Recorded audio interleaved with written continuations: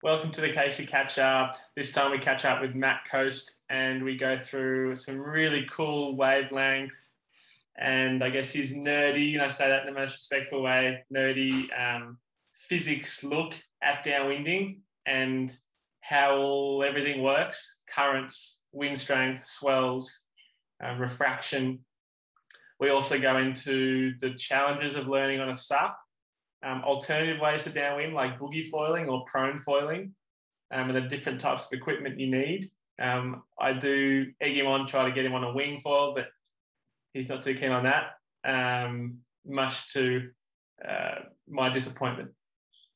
We also go on different downwind runs and talk about what it means in different conditions. We go more into the downwind lines to take and the different energy that is out there, and a few little tips on how to get going. All in all, it's a really good chat. It's a longer one. We did get close to the 2-hour mark, so I definitely recommend watching this in a couple different chunks, or a long drive would be perfect. But yeah, Matt Coast, episode 12. It was a fun one. Let's get into it. Welcome to the Casey Catch Up. This time we've got Matt Coast. Excited to have him on. We've chatted a bit back and forth over the last probably month or so now, and he's a character. So Matt, take it away. Tell us a little bit about how you got into foiling, and let's start with that. Okay. Hey, everybody. Good afternoon. Matt here. I just want to send out a little disclaimer. I recognize I'm not big in the downwind community. I should not be for any reason. So if you're wondering who is this guy, because you have a good point. But Mr. Casey invited me on, and you'd be rude not to. So to that, we celebrate Mr. Casey and a little bit of Australia. So cheers, mate.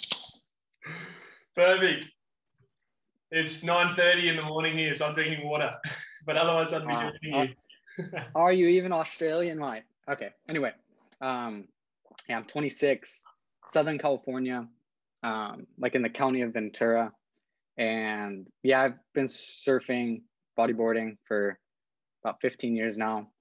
Started off as a bodyboarder, did the whole drop knee thing, then shortboard surf probably most of my surfing career, got into fishes towards the end.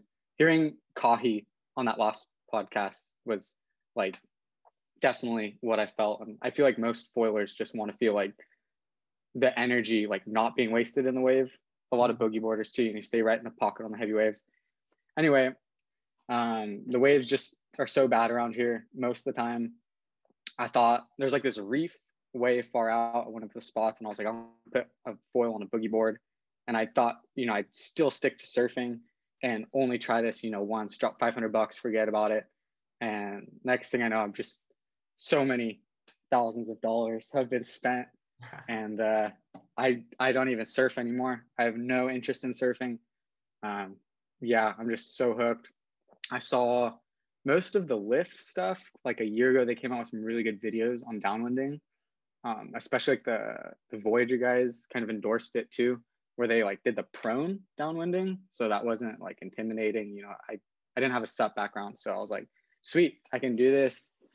And that's basically how it started. So I started surf foiling, and then kind of got into downwinding, didn't have anybody to go with, and then just went more and more, and now I'm pretty comfortable in it and just can't get enough of it. Yeah, the runs are really good around here. Yeah. Yeah, no, it sounds like it's the biggest beer can. It sounds like you're helping a bunch of the local crew as well, which I love. Like, that's one of the reasons I want to get you on, is because you're like pushing downwind foiling and not just prone. You've taught yourself to SUP, and also one thing that we may as well tackle it now, the boogie foil downwind. And why don't we start with, like, you've obviously bodyboard growing up. If you haven't seen his Matt's Instagram, definitely go check it out. Foil me harder. That's right. Yeah, and he's done a lot of boogie foiling, and I guess there's been a few questions from the crew, which we'll get to in time, but tell us about like what you're trying to do with the boogie foil, because it's, looking at your Instagrams, you got some pretty cool clips up there. Like you're It's Thank not a you. big thing over here in Australia anyway, or in Hawaii from what I've seen. But what you're doing is cool. Yeah, I was pretty much just too scared to stand up on a foil. I thought it was too dangerous. I still think it's too dangerous. I'm kind of the mindset now where it's like it's worth it if you get hurt. Like seriously, anybody who's learning and you really just are loving foiling, like don't go outside of where you feel comfortable, but push yourself. Like you're only young once, you only get one shot at foiling. Like you don't want to waste it with any regrets. So that's really helped my foiling in the last little bit. But basically, yeah, I wanted a boogie so I could stay lower. I without a doubt think you can do a harder turn because you can like Yeah, really lean and stay tight. for sure. I still think that. I think the airs could be insane. You know, going up to hit whitewater is like nothing. I hit an air. It's on my Instagram where I just completely loop out. And that one kind of scared me. And I haven't book foiled since because you just see the foil going like, it's like 15 feet in the air. Like you can't see me on the backside of the wave, but I completely went up completely against my will.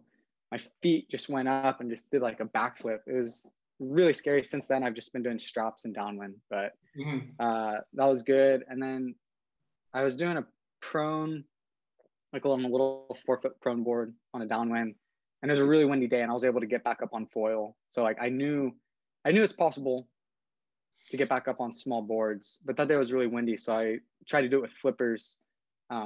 Just recently, I've really only tried it like 3 times maybe. I've never really paddled out into the wind line, done it proper. So I would just stick them in the back of my wetsuit, the flippers on that little 4-foot board I'm talking about. Yeah. And one time I did fall. I was out pretty far. 5 minutes goes by and a big enough wave, like right timing and everything came in. And you kind of just, it's just like sup flowing. You get that first one to push you and then you just go as hard as you can. And I got up extremely easily. I have no doubt I could get up. You were kicking and paddling? Kicking and paddling, yeah. It's a 4-foot board, so it's kind of a little long for your arms to push down because you're going to get that lift. I think if I had like a 3.6 that was like super, super thick and like a little bit better bodyboard flippers, you could get up in a lot, especially with the big wing. Yeah. So, yeah. Tons of potential. I don't know if I necessarily recommend it though, because really, if you're out in the middle of the ocean, you fall, like statistically speaking, I think bodyboarders get chomped the most for good reason, you know, with the flippers, like what it looks like and how much whitewater you make. So I don't want to do it in deep water. I think it's possible. And I don't know. We'll see what happens, but it's kind of scary. Yeah, no, I love it. Like the the innovation and the creativity. That's like trying to get like different walks of surfers and foilers into the downwind stuff is what I'm all about. And like obviously for me, coming from a SUP background, the SUP made a lot of sense. Since then, I've played around with the wing because I know lots of people that know how to wing, but they learning to wing is quite an easy skill, but then learning to SUP is probably a little bit of a harder skill. And then what you're talking about with the boogie, like the boogie foiling, like lots of bodyboarders are foiling now. Oh yeah. And so, you know, if we can get them kicking onto swells, getting up to their feet and downwinding, that's to me, it's actually like we've spoken about it. If that's something that's possible and like consistently getting up, I think it's the best way to downwind because you've only got the weight of the flippers using a smaller board. Yeah. And if you can get up on a small foil, then like obviously with the SUP, you're on a bigger board, you got to paddle. Yeah. On the wing, you've got a wing, and if you deflate it even, you've still got the weight of the deflated wing. Whereas with the boogie foiling, if it's just flippers, that's pretty, you know, for me, like I would have a really hard time doing that because I've never really bodyboarded, and you know, before. You'd be fine. You could do it. I'm gonna try that. I just think give it a crack. Please do. You'll get it because you can be so much more explosive. You know, the paddle, you can definitely get a lot. And like, I guess I don't know how to paddle, but you kind of get that torque on top of your muscles. So you do get some extra there, but just how quick your feet can go, and you have 2 of them, and you get your arms, and you can throw your weight forward.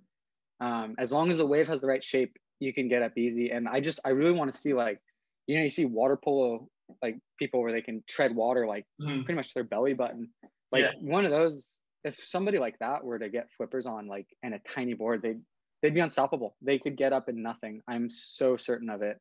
And we see, like, so many crazy things on Instagram where you never would think would be possible. It's like, it's going to happen. It's just who's going to make it happen. Yeah. Yeah. Well, it's you, mate. You've just come up with it, and I'm happy to give it a crack and see if we get the ball rolling. But so my sister's actually a water polo player. She just missed out on the cut for the Olympics. She was like the last person left home. So she was bummed. But oh my gosh. Yeah, I'll have to get her. She wants to learn to foil. She's got a bit of time off. So I'll have to get her out. She could do it, I'm certain. Yeah, it'll be interesting to see. Because, so you think a shorter board is going to be easier. So tell us the ideal dimensions of a board and flippers and, don't know. I really couldn't say. Like I said, I think I've only tried to do it like 3 times. I did 2 like really close to shore, and then another one where I fell, and that one I got up easy peasy. But the board I'm using is 4 feet. I'll give my body dimensions right now. I'm 5'8", 160 pounds. I think that's all for body dimensions, right? Yeah, that's it. Yeah, that'll do. You don't even need to know anything else. Yeah, what else? Yeah, nah. Okay. How big are your feet? What the heck? The board was 4 feet. So basically, it's like, you guys all know the lift. When you start going on a foil, it's going to push you. The foil was a lift itself, so it didn't have too much lift to begin with. Yeah. You know, if I was on like a really, I guess the Kijira maybe a Kijira 1210, I would have wheelied without a doubt. Yeah. Without a doubt. So yeah. I need a smaller board so I can get closer and push down. Something not too wide. Any kind of flippers work, really. I mean, I have the Churchill shaped. They're called limited editions. Yeah. And you kind of bring the back foot's easy peasy. You just bring your foot up with imagine your toes facing this way. Yeah. This is the board going the long way, 10 here. Your heel will go up. You won't get caught at all. And then this front foot, you just got to have your toes going forward. So it's the same thing. Your heel's going on the board, not your toe, like you would be in surfing. And it's so easy to get on. I can stand up with the flippers about as fast as I can get up with the into straps. Like it's almost immediate. It didn't stop me. Yeah. Whatsoever. You've done a lot of strap foiling, though. It's worth mentioning. I've sort of gone on and off with the straps. I hurt my ankle a little while ago. Not too bad. It's like a minor little sprain. Like I still walk and all that, but it was. I was like, I don't want to use straps for a little bit, and I just like I'm not 100% of the time getting my feet in the right spot when with the straps. So it's like sometimes I get my obviously front foot first. Yeah, front foot first in, and then I'm usually standing on the back strap. And that annoys me because it's like I don't want to be like usually takes me a wave, I'll pump back out, and then on the next wave I'll that next foot back in. Yeah, I'm useless at it. I'm like maybe I need different straps. I'm just using the Armstrong ones at the moment, and once I'm on top of them, it's really hard for me to like get my foot up, and a lot of time I'll kick the strap and it just folds under, so it doesn't allow me to slide all the way in. So it's that happens to me a bunch too. I just stay in a ball and just undo them with my hand, just quick like that. Just stay in a ball and then stand up and you're good to go. Yeah. And everybody with that chick with the back foot strap, it's just commitment. Your strap's almost on the center line. Yeah. You just got to bring your back foot out and then slam it in. And it's seriously the craziest commitment you'll ever do in your entire life. It's so scary, but once you do it, it's nothing. You won't think twice about it. Yeah, it's probably why I'm scared. I'm not like, I'd probably say 20% of the time I'll stuff up completely, and 80% of the time I'll get up, but then it's probably like half. I'll get up and get them in right away, or I'll have to, the front foot, I have to get in first. If I don't get the front foot, it's all over. And I'll actually, if I don't, I'll like stay on my board and I'll literally like have my back foot on the board, front foot, and I lift my front hand on the board, and I actually lift my front foot up, fix the strap, and then throw the front foot in. Yeah. It's like, and I'm like, why am I doing this? Bloody strap. Sure.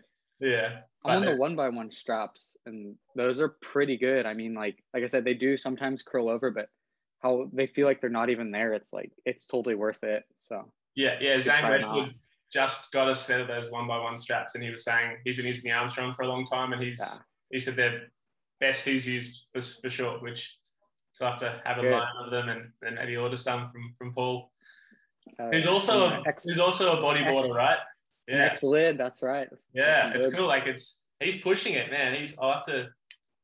I haven't seen him do much downwind stuff, but I do want to start doing some surf foil chats too. And he's one of the guys definitely on the hit list. I don't see anyone else doing what he's doing. So like he's ripping. Yeah. So it's pretty cool. But yeah, so kicking in. Actually, a guy messaged me and he heard me talking about you doing the boogie foil and he sent me a picture of these fins where if this is your foot, normally your flipper would be longer. It was a fin that went sort of wider. So it was like basically it was a wider flipper, wider and shorter. And he said, would this be better for boogie foiling? And I'm like, look, I got no idea, but I'll make sure I'll ask Matt. Because I'd love to know. The boogie board community is actually like the most closed-minded community ever. Yeah, and that's seriously due to the Australian bodyboarders. I'll say that pretty confidently. Like you look at any bodyboard movie from like 2012, like and before, it's just like it's the most cult-like thing ever. If you don't wear pointy flippers like Churchill limited editions, you're like you don't even count for style. So like learning about those kind of flippers that the man just mentioned, it's like I have no idea, because boogie boarding back then it was a cult. If you don't wear pointy flippers and cross your feet like this when you spin, you cross your feet like this, you're a kook. It's like boogie boarding is the worst with that kind of stuff in Australia mostly. Yeah, well, the Australian surfers in general are a bit like that. But I live in Northern Beaches and it's a pretty big shortboarding community. And I grew up like no one was riding anything other than a performance shortboard. And just in the last 10 years, probably there's like the mid-lengths. People are riding mid-lengths now, and there's, twin fins and more. And when I grew up, I bought a fish and people are like, oh, don't ride that. That'll ruin your surfing. And I'm like, but the waves suck. The waves sucky. We need something a bit more volume. Like, nah, it's shortboard. You got a shortboard, performance shortboard. So it's obviously we've had a lot of world champions in this area. Tom Carroll, Damien Hardman, and bunch of really like it's pretty core, but it's closed-minded, and it's starting to open up. But as you can imagine, me doing stand-up and foiling, sort of a bit of an outcast, but that's cool. Yeah, no, foilers are punk rock. Every foiler I've met is so cool. Thinking outside the box. They all have interesting jobs. Like they want to do interesting things. They open-minded. It's pat yourself on the back, everybody. Like I'm not kidding. That just right now, 2021, like just the way the foil community is, like these are the golden days, at least in California, where it's just like everybody's so cool. We'll see what happens if money gets involved or there's too many foils, but it's just so cool right now.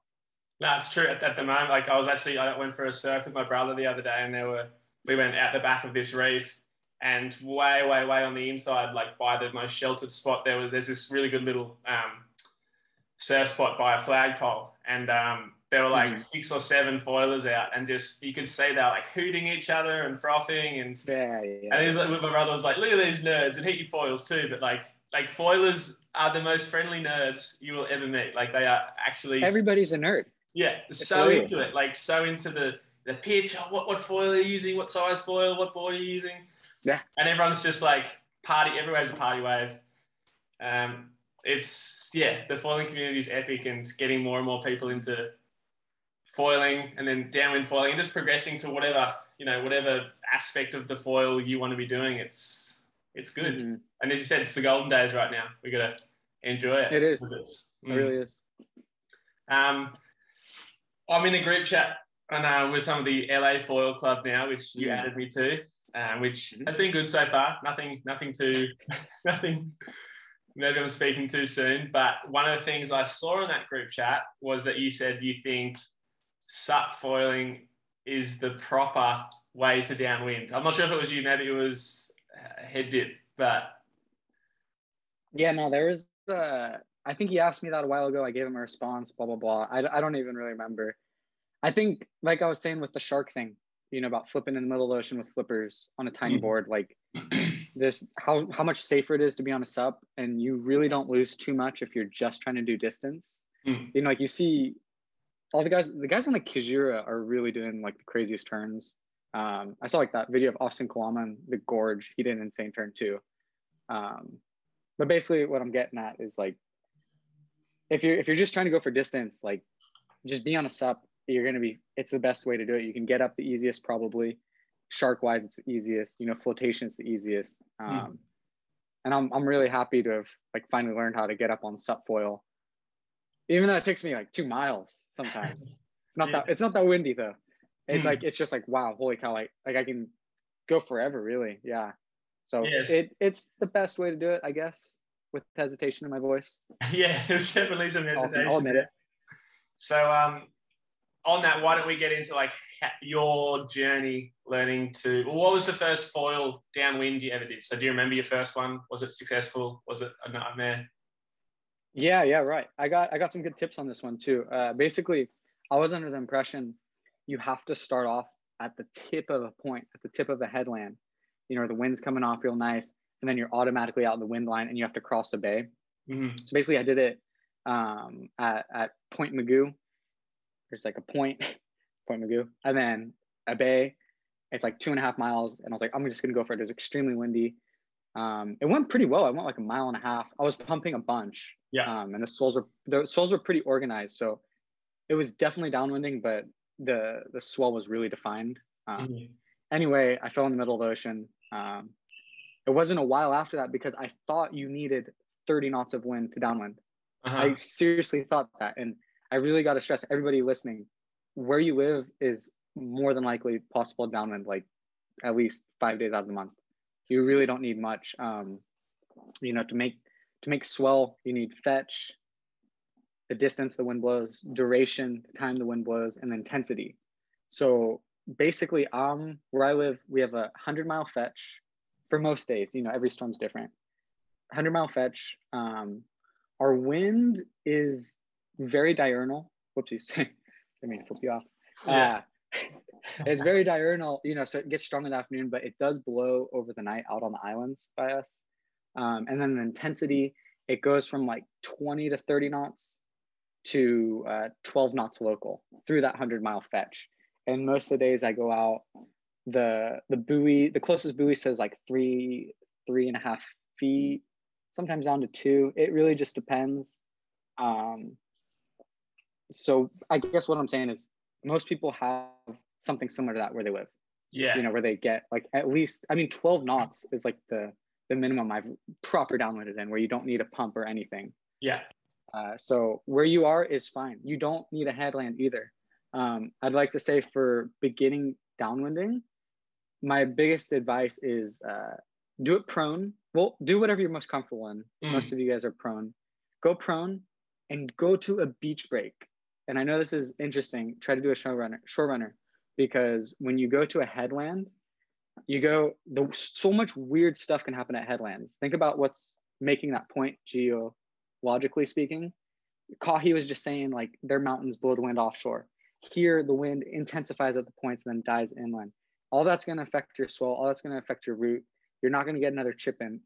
If you go to somewhere with like a plain or like a really big open beach, you're going to get a constant wind field and constant swell across the whole thing. So as long as you have somewhere that's relatively side shore, just go there and just see how long you can go. Park a car 3 miles down will probably be a good amount, and wait for a windy day, 12 knots, and then just see how far you can go. And that was what clicked for me. We have a place called Wainini. We get 270, the wind 270 degrees, right from the west, and it's facing southwest. And it's the perfect direction to learn. You just get chipping over and over. And it took me many attempts to finish the 3-mile run. And once I did it, it's like you can conquer anything. Yeah. So that's my advice. Yeah. Yeah, that's a really good tip. I think a lot of people, like you say, there's like Kahi going from Hawaii Kai across, and that bay is gnarly. Like that, even on a sup. No. I feel like I'm a long way out, and on top of that, you're a long way out, and the wind is cross offshore. So instead of being cross on, which is blowing into the shore, it's across and out to sea. So the run that Kahi did and Jack does is sweet if you know you can get back up again. But it's sweet. but if you can't get up again, then like 45-minute paddling, that is ridiculously long. Like that's not only are they a long way out, but there's so much current that comes around that island. Like basically all the wind blowing between Molokai and Oahu, everything funnels through there. And so if you get the tides wrong, you could be out there longer than 45 minutes. So definitely, like Matt's saying, like a nice beach break, or like Kahi was saying, along that point at Diamond Head, where you can chip in and paddle onto a wave. That's for sure the best way to get into it. If there's no spot like that, then what I always recommend is going to wherever you want to finish your run and just paddling out, like it's on a stand up, paddling out and just working on getting up onto the foil and giving yourself confidence that yes, if I do come down on the only downward run I can do, I can paddle up. Yeah, start small. I'm not going to get stuck because you don't want anyone paddling for 45 minutes. No matter what, like especially on your own, that's sketchy. And like I was saying, sometimes I do a little prone run, and if I fall off, I'm no more than a kilometre out to sea, but on a 4-foot board, a kilometre out to sea, I'm like, oh, that's 5-10 minutes. And Kahi just laughed at me. He's like, 5-10 minutes? Like, try 45. Yeah. And I'm like, well, you're an idiot. And I think, I'm not an idiot. I got both of you. I did over an hour. It was 2 miles. I fell right out of the gate on a 2.5 mile run. So, oh, no. Yeah. Yeah. And we've all done it. Like, it's all, I think a lot of people, that's why I always ask that, like, what was your first downwind and was it successful? And, actually, what equipment were you using? Like, what size foil? And you're on a prone board, but what foil were you using? Yeah, that same little 4-foot green board and a Lift 170 28-inch mast. Yeah. That was basically it. Yeah. Okay. So generally, what I always recommend is just to assist you getting up again is using a larger foil for your first one, because you're going to fall. Like you would assume you're going to fall at least once. So no, you're not going to make it. You're not going to make it. That's simple. You're not. Expect to plan for the worst. Expect the best, hope for the best, but plan for the worst, because so I always, like, in my coaching stuff, I always say, look, the GL 240, that's probably the wing you want to start downwinding on, because it's a high aspect, but it's the biggest high aspect that GoFoil do. Like for lift, I guess it's more like the 200, or is there one bigger than the 200? I think there used to be. I don't really know. Yeah. There's been this trend for everyone to use smaller and smaller foils for downwind and all that sort of stuff. And actually, one thing you mentioned before was on, like, the 12 knots is the lightest downwinder you've done with, proper fetch, not just pumping the whole time. And I'd agree, 12 knots is probably around the mark. But if there is any, what I found here locally in Sydney is if there's any leftover wind chop or leftover swell, then I can use, you can still downwind, but also what I was going to say is, like, in bays where the fetch is much shorter, I'll use the GL 240 or the 210 because it's slower. And on a faster foil, I'm literally just pumping the whole time, and it's not fun. If I stop pumping, I come down. Whereas on a slower foil, it matches the speed of the swell and the chop. Whereas, the fastest, what I'm trying to say is the fastest foil is not always the best foil. If you want to get out there and just surf and do turns, you want to be matching your speed, so the foil you use, to the chop. So for the Pittwater run, I will never use what I would use in the ocean. Pittwater is like an inland sort of bay. Basically, I'd use like the slowest foil I can find for that run. And then the ocean, I'd use, obviously, depending on the swell and the wind speed, a smaller foil.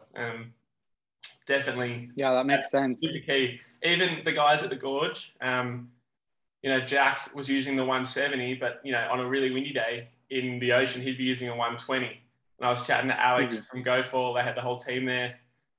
And Austin actually used a foil that was a little bit quicker because he was worried he wanted to try to keep up with Jack and Matteo. But he said he would have done better on a larger foil that day because he came down, or either he came down or he said it was too hard to pump the whole way on the foil. The foil was too fast. So he was actually better off being slower and riding the swells and being able to attack over the bumps rather than just working the whole time and never getting a rest. So That makes sense. yeah, it's really interesting. Like, and it's really hard to know what the speed of the swells or the chop is, but it just comes with experience. Like, over time, you'll know that, okay, for this wind strength and this swell size, swell period, you'll know that this foil is going to be good. And if it's half that, then maybe you're going to switch to this foil. And Matt, you'll probably be able to explain that better than me. But like, how would you? Guess you're looking at the boys, and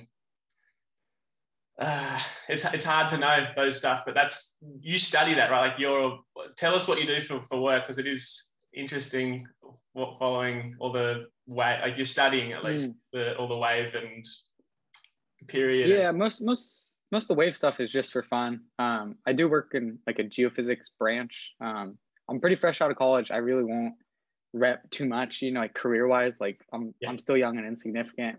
But we do such cool stuff. Like where I work, we own 3 buoys that are in Southern California. Like I've been out like on a boat in a buoy deployment.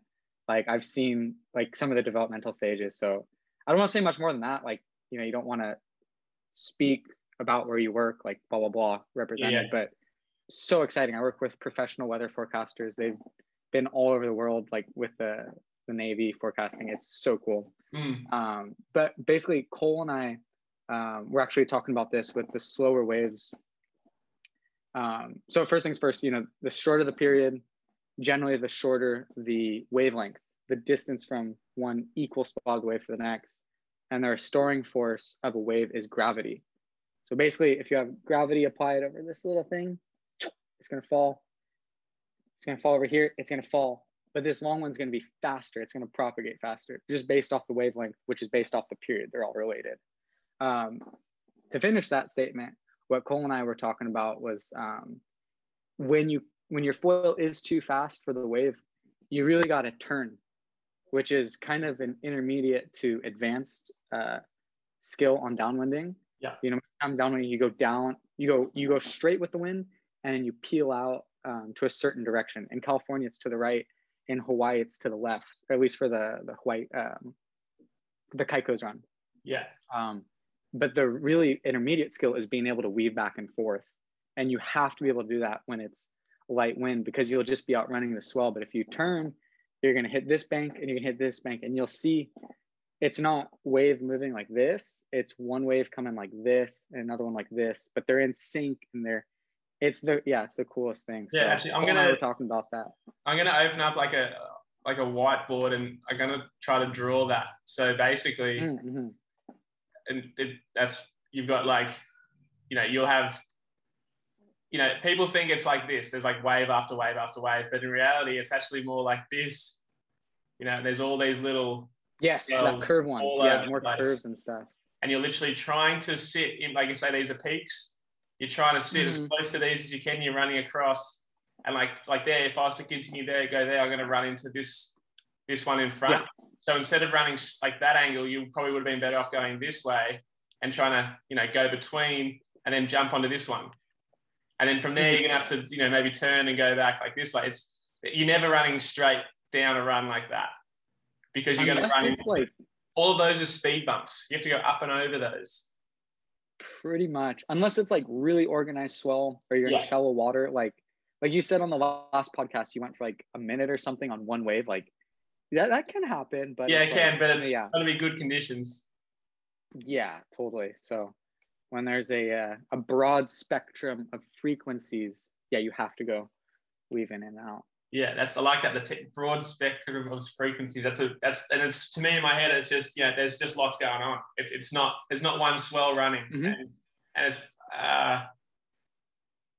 different. So I find we have a run called the Broken Bay Run, or the Hawkesbury Run, and it's an offshore breeze. So there's like a little reef up the river, and then it goes out into the ocean, and that, generally speaking, will be relatively organized, because it's only forming from one source. It's just a big strong offshore breeze, and we're just the lines are generally pretty straight, and that's usually you're looking at 20-second runs. So you get on one and you just glide for a long time, and you're cutting across, you're not going straight, but you can sort of run along it. In the ocean, that's super rare. There's usually wind chop and there's swell, and very rare that they go in the same direction. So you're bouncing between the two. So I cut you off, but that was something in my head I was, worth mentioning, that it's depending on the run and the conditions will depend on what sort of lines you will be taking. Mm-hmm. Yeah, it's everyone's different. That's what every run is different, which is kind of the beauty of it. Yeah, for sure. Let's keep going on that, because I really like it. What were you saying about I guess you're running across, and like in Hawaii, it's more running left. Where you are, it's more running right. Yeah, I'm still trying to find the answer for that. I want to say Coriolis, because Coriolis describes most stuff in the ocean, but I definitely don't say that. Don't quote me, anybody. No, it's likely not the case. Most things, well, actually, are described Coriolis. Here in Sydney, we get like a southerly wind, and then we get northeast sea breezes. So that the southerly is like a storm. It's a cold front, moves up or past along the coast. And then our sea breeze is northeast, so it's the exact opposite direction. So a lot of the time, as a cold front approaches, we'll get a northeasterly breeze, because it's like an infeed of the warm winds ahead of the cooler air coming. And then so you can drive your car up to one end, downwind in the northeast, which we're cutting left out to sea, and then surfing right into shore. And then the next day, when the southerly change arrives, we'll be doing the opposite. We'll be riding the southerly, which is obviously then we're going right, because we're going right out to sea and then left into shore. So it's I guess, I think from what I've, compared to Hawaii, where you only really ever go one way, except for Kona winds, which I haven't heard many people doing Kona downwinders in Hawaii, not in a foil anyway. But it's it is interesting, all the different nuances to each different run, and I guess totally. One thing, I want to get back into the SUP stuff, and you had a bit of trouble, Matt, because you've got no SUP background, and that's actually really good. I want you to sort of tell us your experiences, because a lot of people on here that are coming from prone foiling that do see SUP as probably the most, there's a lot of benefits to the SUP. You're standing up already. It's an all-around solution. You can initiate the pump while because you're already up on your feet. The paddle gives you a lot of speed. So yeah, do you want to share your experience of the SUP? Yeah, sure. So I bought, my first one was like a Fanatic. It was like a wing board that I thought I could SUP on. I had no idea. Again, I was just looking at volume. So I guess the hot thing right now is, skinnier, definitely skinnier. Definitely try to pack the volume. Right now I'm on a 28-inch wide, 5'6", 105 liter Quattro board. Again, I had no idea what I was buying. If it's windy, you can actually prone paddle yourself into bumps on that thing. I've done that plenty of times. So you can buy a big board like that with intentions of getting up, but if it's not too windy, don't plan on it.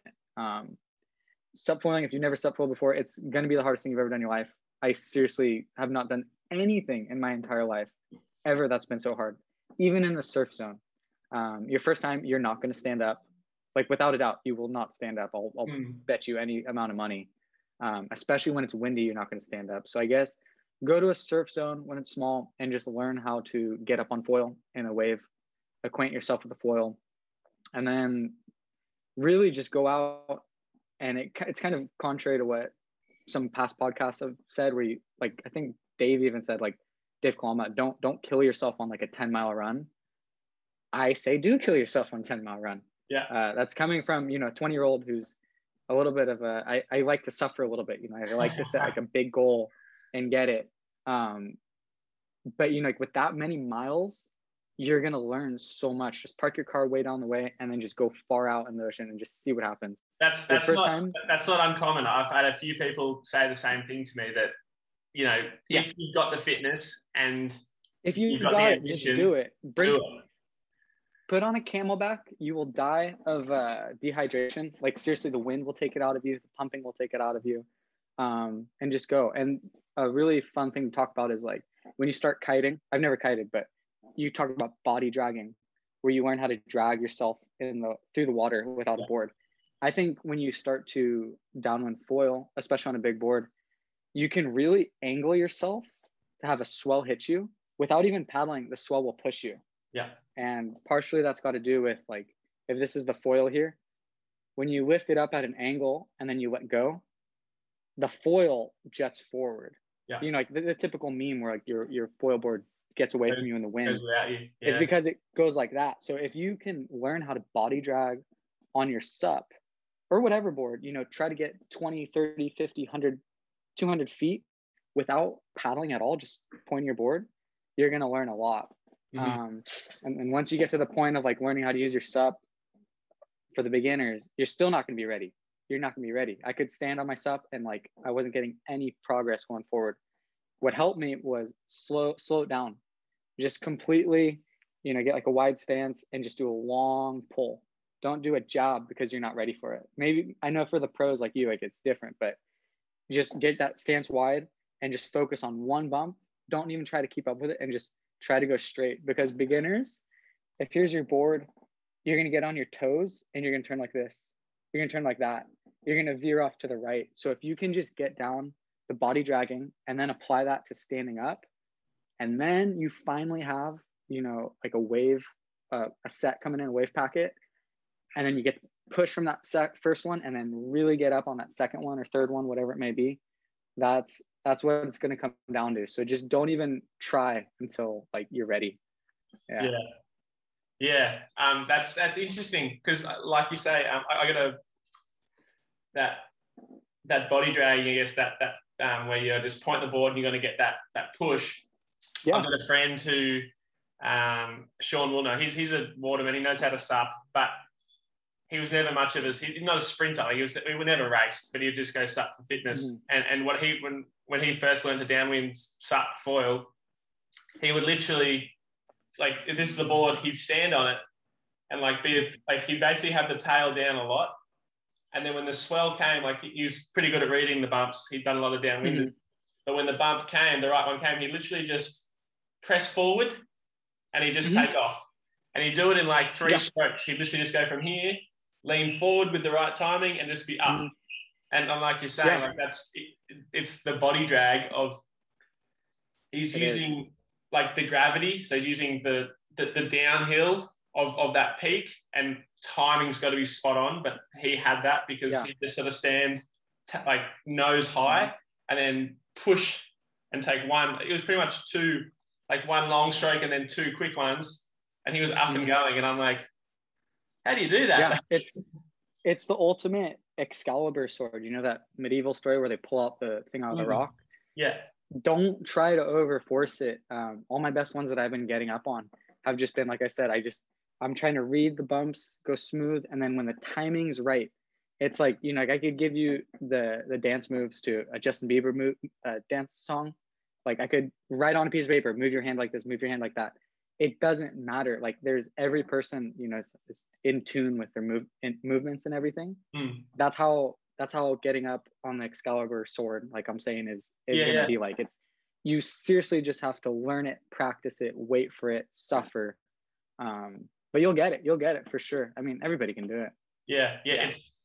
It's not as hard as learning to foil was. So that's one thing that I think. It was way harder. Not even close. Okay, I'm going to tell you why it was harder for you.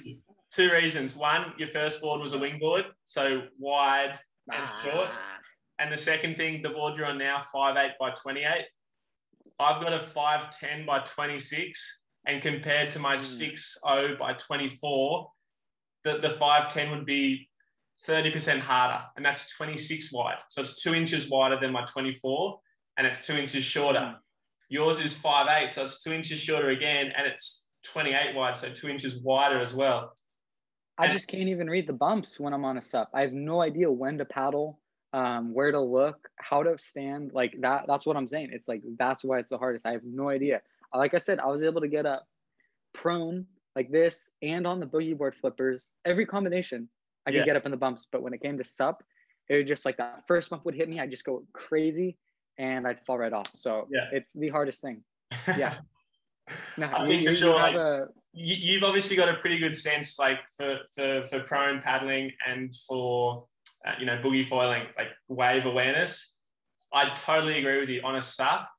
Wave awareness, like you see, like, you know, your standard kook sup out in the surf, and it's like, man, that person's going to kill someone.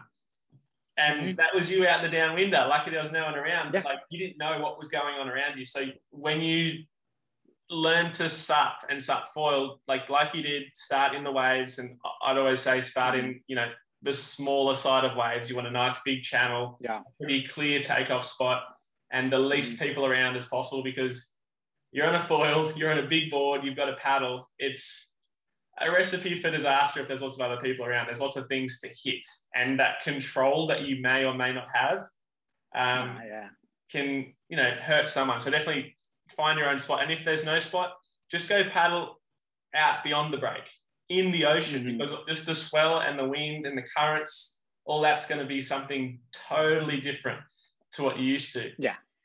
Because, yeah, it's a bigger board, you're on a paddle, you're standing up, and there's a lot of balance factors. One thing I think that, Matt, for you made it a little bit harder was, you know, a lot of people, I think you mentioned to me before, you just want to go to, you like to suffer. You prefer to do the 10-mile run. You started on a board that was probably, well, how many liters was it? 100? Was it 100? 105. 105. Yeah, and you're, what are you, like 70 pounds. kilos? So that's, what's that in kg? I could look it up, but it's, it'd be like 70 kilos. That is actually a fair bit of volume for you. But anyway, with no sup background, a 5'8", a really short board is hard to negotiate. Even a guy that I've taught guys that have supped for the last 5 years on, you know, things that are 8 foot, 9 foot boards, and they've gone down to a big sup foil board, like sort of 6 foot, 6'6", up to 7 foot, and they are out of control. And they know how to sup, but they're out of control on a 6 foot foil board, because every time they take a stroke, the board just turns and they take another stroke, and it's so hard. It's hard. Like it's a different. Yeah. So watch a bunch of good paddle videos. You know, there's not enough time to talk about it on this podcast, but anybody who wants to get into it, watch paddle videos. Blue Planet did one that was really good. And just to finish off what we're talking about, it's kind of like, you know, when you see sometimes like a meathead, like a really jockey guy that goes down to the beach, like they're actually legit yoked, but they go paddle on their shortboard and a wave comes and they're like looking all around. You can just tell they're not going to catch it. And they paddle as hard as they can, versus, you know, the skinny professional, you know, kid, or they just know the wave's coming, and they kind of just tip their head and they do like one slight soft paddle. That's how you should be trying to approach this sup thing. And even knowing this information, you're still going to suffer. Like I think that's just what it is. Totally agree. And I think the more time, like for those that really want to learn to sup downwind, you've almost got to put the prone board away for a little while, and just, if you're going to go for a foil, take the sup foil board out. Yeah. And as much as that maybe hurts your ego, maybe you're not going to enjoy it for the short term, if your goal is to learn to downwind foil on a stand-up, that's kind of necessary, because you need to be as comfortable on your sup, or more comfortable on your sup, than you are on your prone. Because that's kind of, you know, without that, it's going to make it really hard. You've got to be able to maneuver your board. You've got to be able to accelerate. You've got to be able to be balanced. You've got to be able to pump the board before you even get onto that swell. And without that, you're fighting an uphill battle. Basically, it's tricky. You'll be able to do it, though. You'll be able to do it without a doubt. Yeah. Yeah. So like Matt said, so Matt did exactly what I would not recommend to do. Too small, too short, too wide. If you've got a choice, and especially like benefit of hindsight now, and stuff that like the testing and everything's getting better. It's getting easier. When I first learned to downwind, I was using a 7.2 by 24.5. So like and I was using the original GoFoil Maliko, which is pretty small. That's like compared to lift, it'd be like a 160, I reckon. It's a bit smaller than the 170. So I needed a windy conditions, but the length of that board, the 7.2, that really helps me. And it was a square board. Like it looked like my phone, like it was a rectangle, complete rectangle. It was a skinny rectangle, but it was long and square. And I still think that's the easiest board I ever learned I ever paddled up on. Longer and skinnier. Wow. Okay. Yeah. So a lot of it has to be, right? Yeah, a lot of people say like short, like from. I hear a lot of people talking about like comparing it to winging, and they say, "Oh, but I can get up earlier on a shorter board because I can initiate the pump." And yes, I understand that, but with a wing, you've got all this power in the sail, and you know your waterline makes bugger all difference, really. Like compared to when you're under your own steam with a paddle, that extra glide you can get, as long as you understand where the lift point is, as in you have to step back to get the lift. As long as you understand that, then I would definitely say a longer board is longer, skinnier is easier than shorter, wider. Yeah, for sure. I hopefully can get a board like that. We'll see. I'll let you know how it goes. I agree though. It makes sense. Yeah. Yeah. I got a tip for popping up on foil. I haven't heard anybody else say yet. Okay. Kind of excited to announce this one. Can I share my screen real quick? Yeah, let's do it. For the audience? Yeah. All right. Here, I will attempt a screen share. And I'm going to go to here. I'm going to share my screen. Okay. So basically, I'm not going to go too deep in this. There's so much to talk about ocean waves. Anyway, I'm excited. Here we go. I'm setting a period here for one wave. I'm setting a period from another wave. I'm using equations from a book to get the wavelength for the first wave, getting wavelength for the second wave. I set the amplitude equal to both of them. Here I'm doing wave number and frequency. You can kind of ignore these, but basically if you understand what a frequency is, the inverse of the period, that's what the wave number, this K right here, is. And it's kind of like that for the period version. But let me just say quickly, for those listening, I definitely recommend jumping on to the YouTube channel and looking at it, because this is good stuff. This is technical. This is getting a bit techier than I'm sort of used to, but it's good. I'm excited. Keep going. It's exciting. Yeah. So there's, like I said, there's so much to ocean waves, but basically, let me take away that. There's kind of like 3 parameters you can describe a wave with. Your wave height, well, in this case, it's amplitude. Forget it. It's all good. Your wave number, which is proportional to your wavelength, K1 right here, and omega 1, which is inversely proportional to your period. Either way, this is the typical cosine wave you'll see in geometry or trigonometry. I forgot which one. As this x-axis right here is for wavelength, and this y-axis right here is displacement, vertical displacement. And as time goes on, the wave propagates. Again, what makes the wave propagate is gravity. So what I'm getting to, I'll make it quick. In the ocean, there are infinite amount of waves. Like, say that with confidence. Don't be scared to say it. Infinite amount of waves, especially when you're downwinding. It should be so clear to you. We'll do an example with just 2 waves so you kind of see what I'm saying. Here we have 2 waves present. This second wave has a period of 4/3. And as you can see, that makes the wavelength a little bit wider or longer. Linear wave theory says you can add waves together. So basically, you see where these 2 crests line up right here at 1, 2. When you add them together, you're going to get a vertical displacement of 4, because you're having swells run over each other and add together. And same thing where maybe like here, we have like a positive 1 on this wave and a negative 1 on this wave. It's going to be close to a displacement of 0. So now I'll add them together. Hey. As you can see, that kind of came true right here where we have 4, and over here we kind of had 0. I'm kind of eyeballing it. It's hard to say. Yeah. So let me get rid of those first 2 waves we had in. And now this is what the displacement of your ocean looks like. Again, the y-axis is displacement. As time goes on, let's follow this one here at 0, right here at 0, and watch as it goes this way. Imagine you're a downwind foiler. So you're taking off on the wave, it's nice and big. You're still happy. And then it's starting to diminish, but you're like, whatever, it's all good. And then all of a sudden, that peak you were on, right about now, it goes to 0. Did you kind of see that where it kind of faded away? Yeah. And that's what's happening in the ocean. These waves are adding together and they're resonating at a certain frequency. So you apply that to an infinite amount of waves and you get crazy things happening. So here, I was pretty impressed on the progression project with Mr. Kalama, how he was talking about how he learned how to catch the wave at the back of the pack and then go up to the front. So there's, in physics, there's group velocity and phase velocity. Each of those individual waves are phase. So here, like all these crests, the speed that these move at when I press start, like tracking this one, that's the phase velocity. See how my mouse kind of followed that one? Yeah. The group velocity, you really have to keep track of it.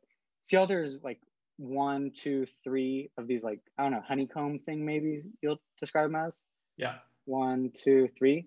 Those are actually moving, and that's the group velocity. So in the ocean, group velocity moves at half the speed, half the speed of phase velocity. And why this is important is because dispersion is happening. And I think a fun downwind term would be, don't feel obligated to say this at all. When we're talking about waves, say at Snapper Rocks or wherever you live, you see a set coming in, and that first wave is so defined. The wind behind it's not going to affect it whatsoever, right? Mm-hmm. But when you're in the downwind realm, if I'm a little bit upwind of you versus you being a little bit downwind of me, we see that first wave come in. My experience with that first wave is going to be so much different than yours because these waves are dispersive. The group velocity and the phase velocity don't equal the same thing. So as you can see, when a wave packet, so instead of calling it like a set, I like to call it a wave packet. It's kind of like the physics term too. As you can see, it's moving away from me. That's the group speed. Anyway, right here, let's say my mouse is right here. I'm trying to catch this wave. The first one's not the big one. It's the second, third, fourth, fifth. Really depends on, the nature of the swell, the underlying swell.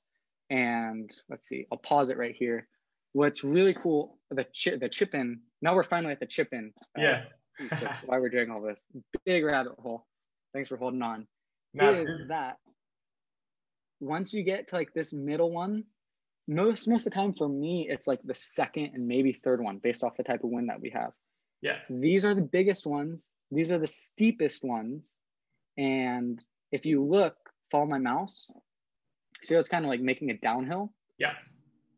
When you're chipping in to a wave, it doesn't matter if you have a piece of whitewash behind you. If you get that piece of whitewash, but there's an uphill in front of you, you're screwed. So when you're at kind of like these, not the first one, but the second and third one, you're actually going to see, I promise you, you'll see it. You'll see a set down of waves over like 100 feet. I was just out with my buddies, Cole and Dane. They were downwind of me, and I saw a wave packet come in. It passed me, so I was at like, the top of it right here. And I was like a couple feet higher than they were. And basically what that allows you to do is chip into a steep spot. So you chip into something steep like this. This is a steep wave. This is not a steep wave. Steep wave is defined as the wave height divided by the wave length. Anyway, you got this. If you're heading this into this, going this way, you're not going to go anywhere. But if you have this into this, yeah, you're so golden. You can get the tiniest little chip, and this downhill, you'll just be able to ride it. And that's what I've noticed you can get if you wait for the back. And the cool way to identify group velocity is kind of like when a wave packet comes and it breaks. It's going to break in one spot. And then it's going to go a little bit further and it's going to break in another spot. And it's going to go a little bit further and breaks in another spot. Would you agree? You've seen that? Yeah. Like it's running away from you, or like you're saying there's three. Yeah, it's easiest to see from land. You'll see it from land, and you watch a big set come in, wave packet, and you'll see the white water break in one spot. Yeah. And then you'll try to keep your eyes on it, but it's going to do all this weird stuff where the crests, blah, blah, blah, do whatever they want to do. Yeah. But you can follow the group speed because it's going to break here, and then it's going to break here. You see how my mouse is moving with the wave packet, and it's going to break here. And that's what I was impressed when Dave Palma was able to ride the phase speed through the wave packet, which is freaking amazing. I guess that's all I wanted to share. Let's big takeaway being you want to chip in to a downhill, and that has to do with this. Yes, for sure. That was obviously epic. Thank you, Matt. That was for those that followed along. He's doing it drunk. No, not drunk. He's just having a couple of beers. Nah, you fucking drunk, mate. Fucking, are you from Australia?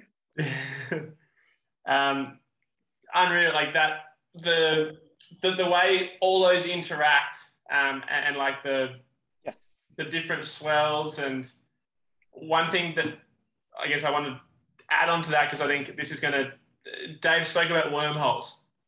And basically, there's a few like wormholes. I also, like, people I've heard downwind paddlers also refer to them as like gates.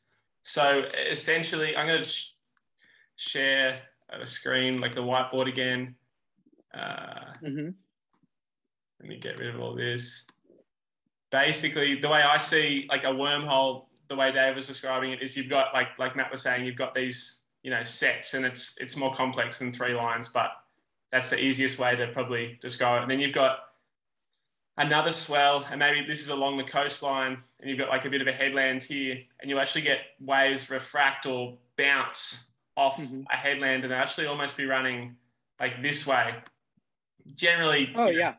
So then you'll have, basically they intersect, and at every spot they intersect, there's an uphill and a downhill. So we're looking at this, but if another swell interacts, you've got another uphill and downhill. So what happens is, if we're looking straight downwind, and this is our peak that we can't get over, and a swell runs through it, on this peak, on either side of this peak, there's an uphill and a downhill.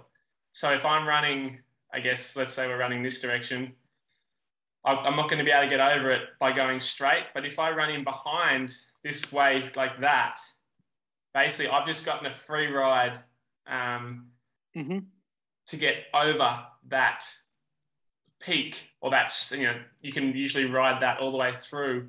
So if this is, you know, a bit of refracted swell all the way across like that, you can literally run across these maybe larger sets, maybe smaller sets, but these ones that are preventing you from getting over, you can, where they cross over, there's, the best way to explain it is every bump has 4 sides. Yeah? Yeah. So like, and then maybe the sides are way further apart. So this is looking like a bit of a Mr. Scribble, but if this is our peak, essentially there's a downhill this way, and then this way and this way.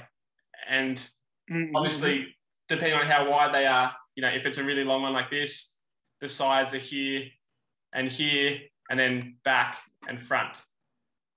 When one comes across, you've got the same thing again. You've got a downhill, uphill, or whatever it is, and then side to side as well. So if you can think about every bump having 4 sides, then you're looking at always an option to overtake, and get sort of up and over these sort of bumps. So do you want to expand on that?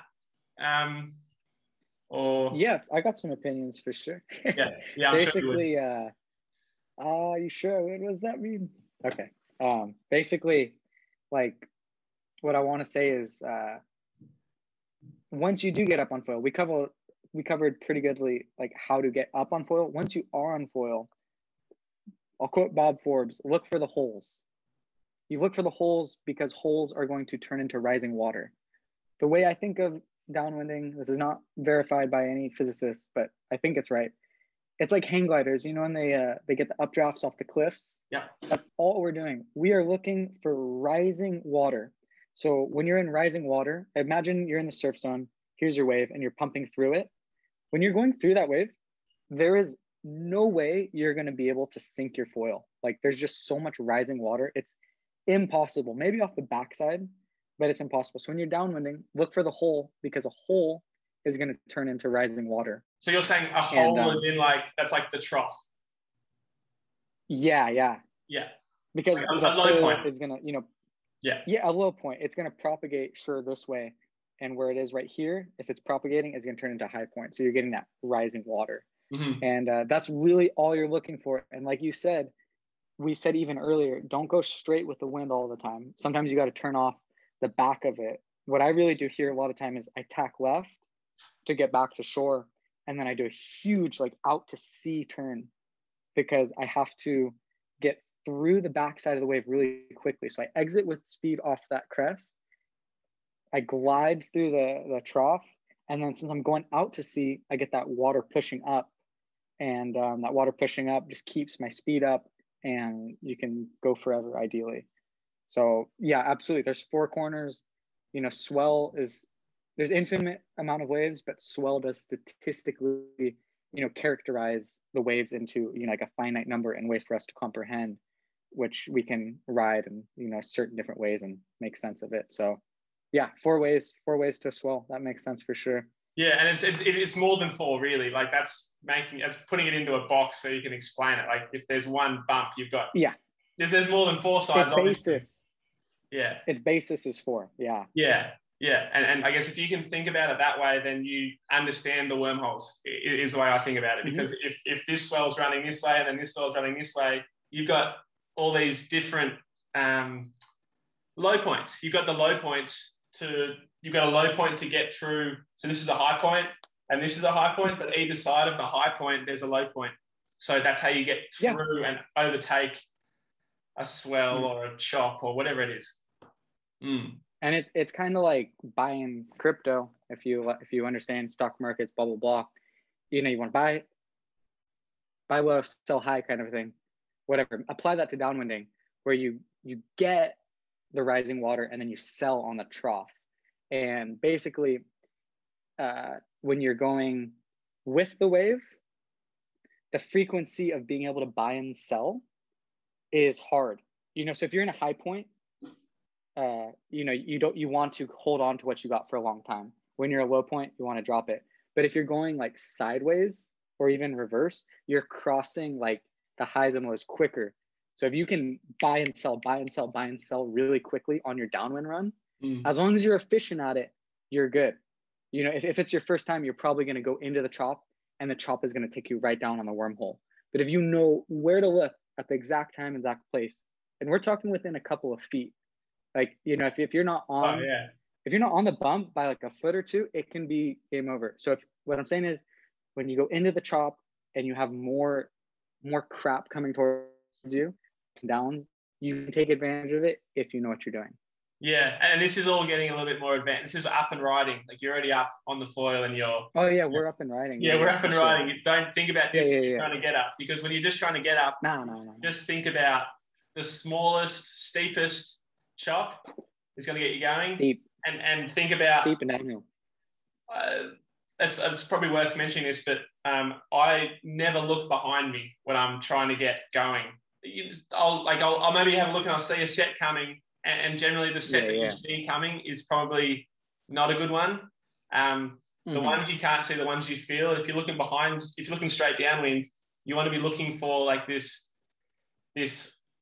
Dave explained it really well. If you've got an uphill in front of you, that's going to turn into a downhill. So you want your nose to be high, and then as soon as your nose begins to drop, that's when you want to start to go. So if you can preempt that nose dropping, you're going to be able to get like a little bit of a head start, a little bit of a roll in, and that roll in, as long as this is a nice, if the reason we want the small chops is because they're slower.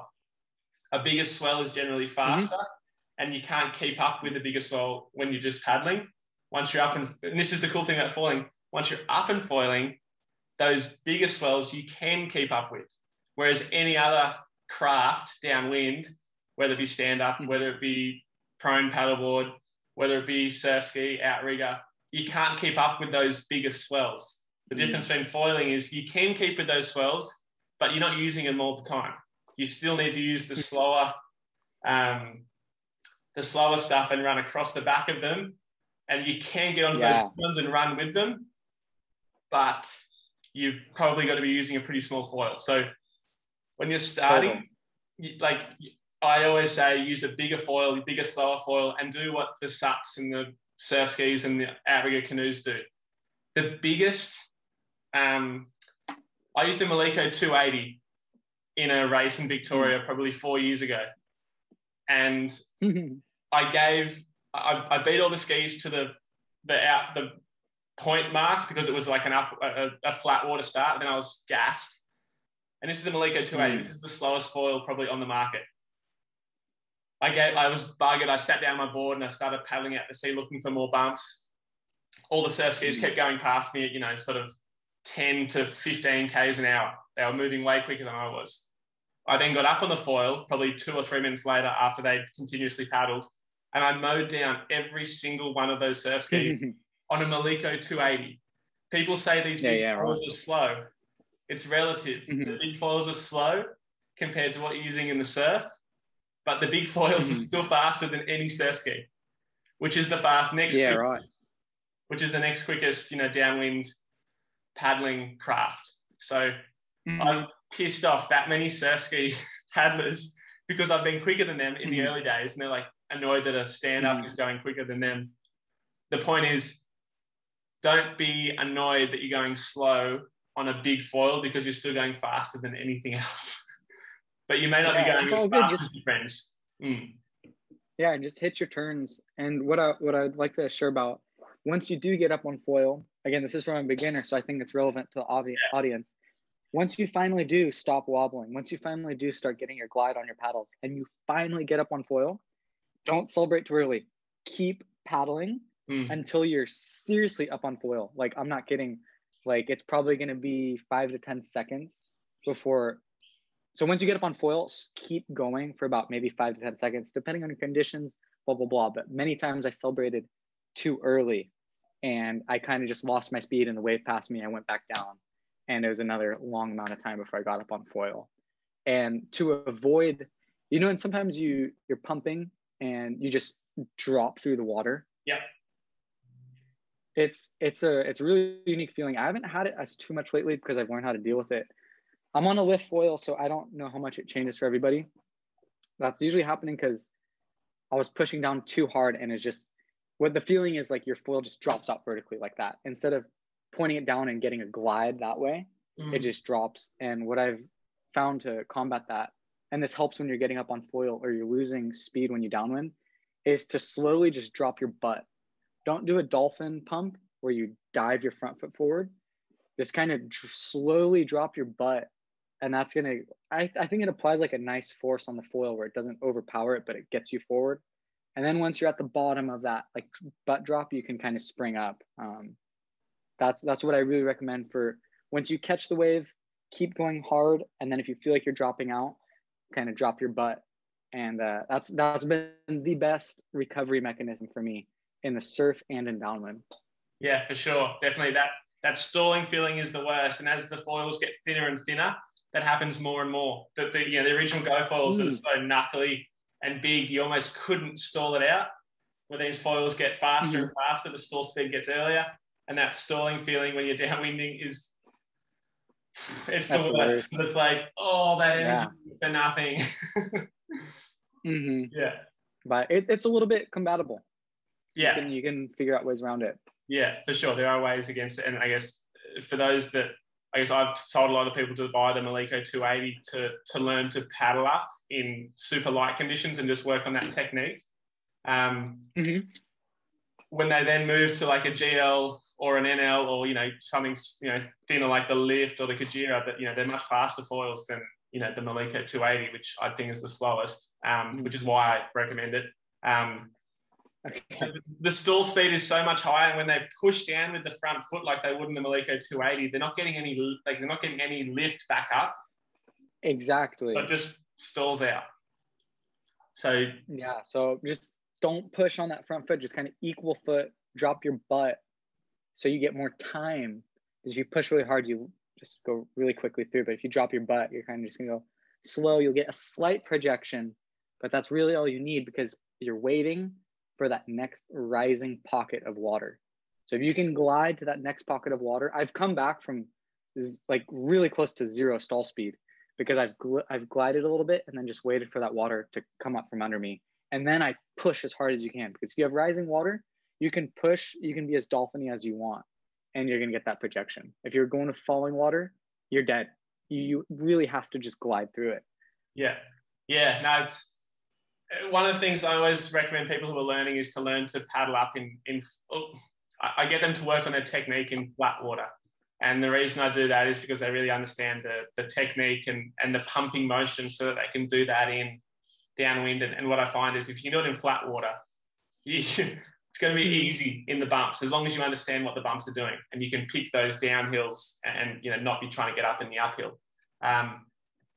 With that, they really understand that stalling motion because, from a Maliko 280, like I say, start on the biggest winger you can get. And whether it's an Axis 1020 or Maliko 280, it's a big foil. And then I get them to step down to smaller foils. And, whether that's, 280, then the GL 240, you go to 180 or, whatever it is, you saw Jeremy Riggs paddle up on an NL 160 in flat water, which is, that's impressive. Like he's little, he's a good paddler, but I don't care. He's still, that's impressive. I can barely even paddle up on the NL 160. I can paddle up probably 80% of the time on the NL 160 in like good downwind bumps. The fact he's doing that in flat water, it's impressive. Yeah. It's impressive. But the fact is, if you can step down in flatter water or with a bit of breeze behind you in controlled conditions, start big and then just step down the sizes until I can paddle up the PNL 185, which is what I use most of the time for my longer downwind runs in flat water. So I know no matter how windy or how light wind or how flat it is out in the ocean when I'm doing a longer downwind run, I know I can get up and going with confidence. Yeah. With the NL 160, that's like, I know I need a bit more wind and a bit more push behind me to go quicker. So it's I think that's how I'll be with the 120. It's it's such a big difference. I tried the 120 actually, and the thing with me to the lift is that I can't, because GoFoil is like the most front foot foil probably out there, and from what I understand, lift is probably the most back foot foil out there. I've never felt overlifted no matter how fast I go. It completely, if you put your foot here, it's going to turn. If you put your foot here, it's going to turn. It's like there's no lift from it whatsoever. It's so weird. Yeah, and it was decent. It was, I don't know, it was windy. Not like 10, I'd say somewhere between 10 and 15 knots, but the bumps were decent. And I could paddle up the 160. I could paddle up and I could paddle up the 120 from lift, but it was way easier for me on the 160 than it was the 120. Main reason being is I would get the lift, but I just kept stalling. So because I have my GoFoils when I downwind at the front of my box, like front of the lift, I want it to be like the same forward again. So if I was to spin my box around, I'd want my GoFoil to be at the back and the lift to be right at the front. So because I have the lift so far, relatively, it feels like it's at the back of the box basically when I'm trying to pump it up. Whereas, so when I'm paddling, if these are my feet, usually I'll shift my foot back to get that final bit of lift. On the lift, I'd have to shift my foot back further again, which slows you down. Yeah. The further back you've got to put your foot, the less speed you have. So I found that basically I couldn't. It was hard. I had 4 attempts. I got up twice, and I was really trying to pick the best bumps. So sure. Front of the box is always the best for getting up and going because it means you've got less swing weight forward, but also when you're paddling, you can shift your foot. You don't have to shift your foot back as far. But yeah, the lift. Well, I think of it as torque. If you have like here's the place you're rotating off of, here's your radius. Like the equation for torque, I don't know off the top of my head. I think it has something to do with radius times force times cosine, whatever. If you're out further in here, it doesn't matter. If you're a mechanic, if you're trying to get a bolt off, you're going to put a pipe on and you're going to grab way out here so you can push down. When you're on your foil, if this is your foil right beneath you, if you're standing on it, say your force gives you, your foil gives you 100 units of force.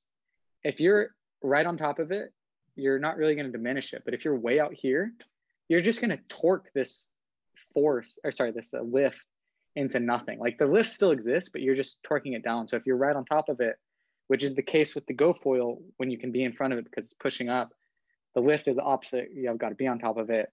It depends for each foil, but it's the torque. It's just like if you have torque on that distance in front, you're screwed with lift. It's so hard. And it's moral of the story, if you buy a lift, you have to get your boxes all the way forward.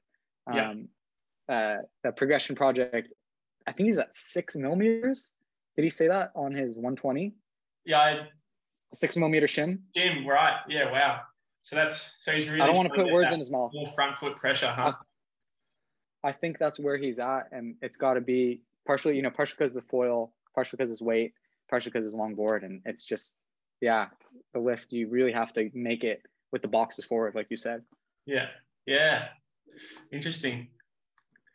All right. So another thing we want to touch on is currents. How does a current affect the steepness of bumps? And, we talked about Hood River. Another spot for me locally in Sydney is our Broken Bay or Fleet and Steel run. Westerly winds, you want an incoming tide, it stands it up steeper.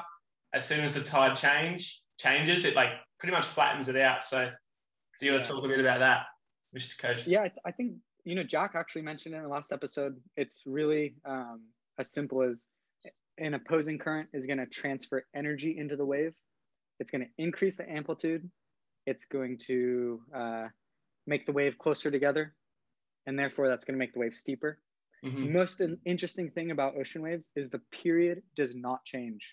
So the period didn't change when I said that. It's the best way to describe it is kind of like, imagine a toll booth on a freeway. You're 10 seconds behind the person in front of you. When you get to the toll booth, you're going, okay, so when you're on the freeway, you're going like 65 miles an hour. When you get to the toll booth, you're going 3 miles an hour or whatever. The whole way, you're 10 seconds behind the person in front of you. And that's what happens to ocean swell. So even if it bunches up together, the period's going to be preserved, which is so cool about ocean waves. Yeah. So yeah, Jack nailed it. There's really not much to explain. I'm really trying to figure out for which spot, like how to determine what the tide's going to be doing for it. Where I live, the Emmawood run, if it's high tide, you can't do it.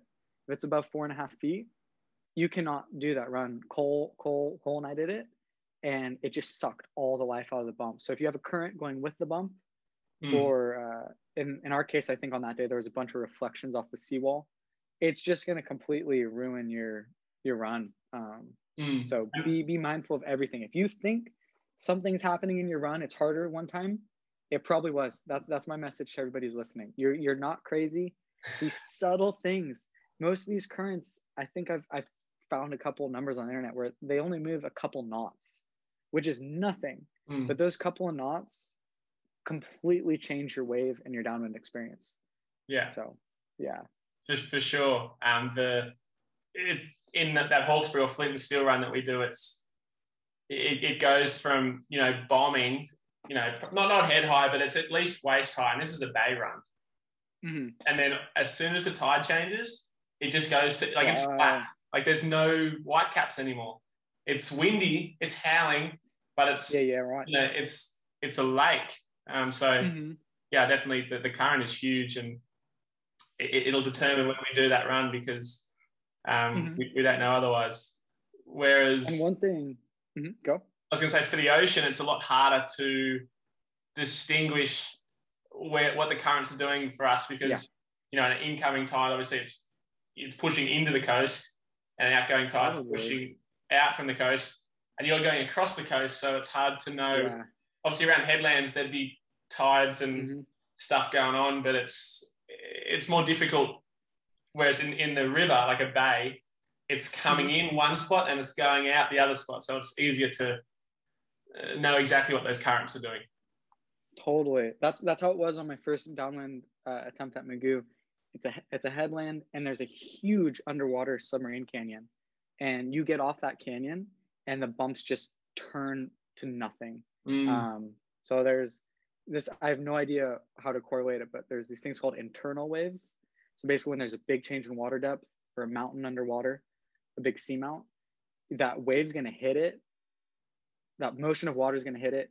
There's going to be different densities of water, different temperatures of water, and there's going to be propagation within the water. So at the surface level, we're not going to see it at all, but there's so much stuff going on below. They're also, they propagate from gravity. And that's what I'm trying to figure out now is what kind of, scenarios will change waves based off internal waves and internal. Yeah. So Well, you're the man to look into it, Definitely mate. ready. We'll have to get you on when you figure that Yeah, out. yeah, yeah. I'm not Again. ready to talk about it, but keep in mind, everybody, report. I want to hear it for sure. Yeah, that's a good point. If it feels like something's different, have a look at have a look at the period, have a look at the wind speed, have a look at the swell size, swell direction. Actually, one thing to mention, a mate of mine, Zane Westwood, he used to think that you couldn't do a downwinder if there was a north wind and a south swell. He thought you couldn't do it, like it wasn't possible. What I've found is it doesn't make it as fun. Like a north swell, like wind swell with a north wind is best, but a strong enough north wind is going to create a big enough north swell. And if there's a longer period like south ground swell, you can still do it, but you're kind of going over these big long speed bumps that aren't really wider. You go over them, and there's a bit of like zigging and zagging to do, but you can still do. You'd have it in Southern California, I'd assume, like a big south swell comes up. I have the perfect example. We went to the port of Long Beach, which I forgot by what metric. It's one of the busiest ports in the world. So there's huge ships going out to sea, and there's a seawall that's facing to the south. When a south swell comes in, it reflects off the seawall. So we were going, conditions were marginal. We were going, and then a reflection would come off the seawall, and you'd see like 20 bumps in front of you. And like you said, the long period ones are more shaped like this. The shorter period ones are shaped like this. And it just sucks all the life out of it. And then you make it past those, and then a big tanker ship goes by, cargo ship, whatever you want to call it. And they do the same thing. They just send it right back at you. And it makes it impossible. It is the hardest thing in the world. So yeah. You're not crazy. I guess that's what we're both just going to end it on. You're not crazy, right? Yeah, no one's crazy. You just got to just write it down in your notepad or send a message to Matt or myself, and we'll keep a document of it and try to figure it out what's going on, because the ocean, it's got to be the hardest thing to understand. Like I've paddled a lot, like in the last 10 years, and done the KV channel, Molokai to Oahu, and there's all these theories on, there's a big canyon here and the current does this and that. It's real. It totally happens, real. But it's not the same every tide or every swell or every wind, because there's always something, like the degree could be it could be 1 degree different swell, or it could be 5 more knots, or it could be, half a foot bigger or half a foot smaller. And that all makes a difference. So it's a tricky thing to master. That's for sure. We'll figure it out. Yeah. I've got a bunch of questions that a bunch of people on Instagram sort of asked, but before I do that, I want to mention the wing foil deflate. What? So, first question is, can you wing foil yourself? Have you done it? What? This guy? Yeah. I tried once. I was on the 120. I was on a 4-meter wing. It was not a windy day. I almost got on foil. I could drag my board for a while. So I'll claim if it was windy, I could have done it. But I mean, horseshoes, grenades almost counts, whatever that saying is. So no, I didn't do it. I didn't do it. I don't have any interest in doing it. Yeah. I think wing-a-ding-a-linging is filthy to the community. Careful, there's a lot of wing-a-dingers out there. It's impressive that you can stash it in a box. How about that? I'll give you that much. So the reason so many of my friends under review. I want to go downwinding all the time. My buddy Ryan, he's like, no, I'm gonna go wing-a-ding. My buddy Dane, he's like, I'm gonna go wing-a-ding. Even you got Cole Kawana wing-a-dinging. They all bailed on me to go wing-a-ding instead of downwind. Yeah. Yes. It's so to me, the wing-a-ding is there's pros and cons to it. The pros, obviously, if it's windy enough, it's really easy to get going. Really easy. For sure. The con is if it's not that windy and you're using too small a wing, it's really hard to get going. So say the wind drops, it's, you go out to 20 knots, then all of a sudden it drops to 5 to 10. Good luck getting up with just a wing. Whereas with a paddle on a sup, I can get up in almost no wind because I've got that sort of technique, and you can use the bumps. Whereas if the wind drops and you've got this wing, right. it doesn't do anything if there's no wind in the sail. So, for sure, I think that the wing-a-ding, and I'm hoping the wing-a-ding deflate downwinder is something that becomes something, because the free wing downwind is something completely different, because the wing gets in the way, basically. There's no question about it. It's not as free. They call it free winging, but it's not as free as actual just downwinding is. As soon as you go straight downwind, you've got to do something different with your wing. Hold it above your head. You got to, there's a bunch of disadvantages with the wing. But I guess I'm biased. With deflating it, you're doing the exact same thing as you would be doing prone, sup, a boogie, foil, downwinding, whatever it is you're doing. You're downwinding. Nah, because I live in California, so I'm going to have to get my ears drilled out if I'm going into the wind. Because it's so cold here. No, it doesn't matter. I've known so many people, I guess some people as young as like 30 that have surfed here their whole lives. Our ocean water is so cold. Our air off the ocean water is so cold. When your ear gets wet, it evaporates. It enhances the cooling process, and you grow that bone. And like so many California surfers get it. So for me, going with the wind, relative to the wind speed, it's pretty casual. I don't really feel my ears hurting. If I'm going into the wind, I will be crying. Like seriously, if I spend a day on a boat without earplugs, even if my ears are dry, my ears will be in pain for the rest of the night. So you need those surfers ears, the surfer ear, Tom Cowie. It doesn't matter. Yeah, they're like we all use them here, and we still get it. Wow. We still get it. You got to move. That's just how it is. Got to move to Australia when the water is warm, mate. No. I'm gonna do it one of these days, mate. One day, I reckon. So that's my little plug for the winging, and the other advantage of the wing deflate is that you can go upwind and downwind. Yeah. So you can literally go up, deflate, downwind, and you can do that as many times as you like. And if you do come unstuck, pump in the backpack means you can get going again. And that sucks. Like if you come down hard, like as soon as you deflate and you've got to pump your wing up in the middle of the water, that's not fun. And it takes a couple minutes, but it is, I can confidently say it will be quicker getting going by pumping your wing up and getting up with the wing than it would be to prone paddle in mediocre conditions. Yeah, for sure. From my understanding. Another thing that I wanted to mention, and I've failed to, Dave Kalama, hand paddles. What do you think of the hand paddles plus the flippers? I love the idea. I tried them myself. I got the not as big as his, but the normal swimmer ones. Swimmer ones, yeah. I tried them on my Quattro, and I'm very conservative in all my surfing. Like I said, I'm really scared of getting hurt. Same thing when I paddle, my back is already messed up. I'm 26. I don't want to have that much force on my hands and wreck my back. So for me, it's all about the explosiveness in getting up on a bump. So when I'm prone paddling, I'd rather no hand paddles than hand paddles getting up on a bump. That was me trying it twice in decent conditions. Obviously, if I had somebody showing me how to do it, maybe I tried it on the knees as well. We'll see. I'm just saying the way I tried it was like, no, this is stupid. I'm going to ruin my shoulders. And it's easier exploding because you can get more reps with just your hands. Boogie foil, I don't think that would help too much because really it's all on your legs and you're just trying to stay forward.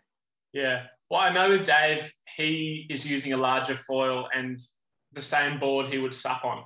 So the advantage of the hand paddles is just that he doesn't have a paddle when he stands up. Yeah. So to me, it's a cool challenge, but in terms of making your downwind experience better, I think it only makes it better because it's harder to get going.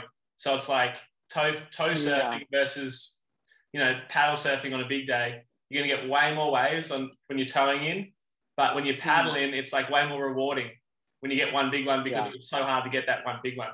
So that's how I see the prone paddling on a sup with the hand paddle downwinding.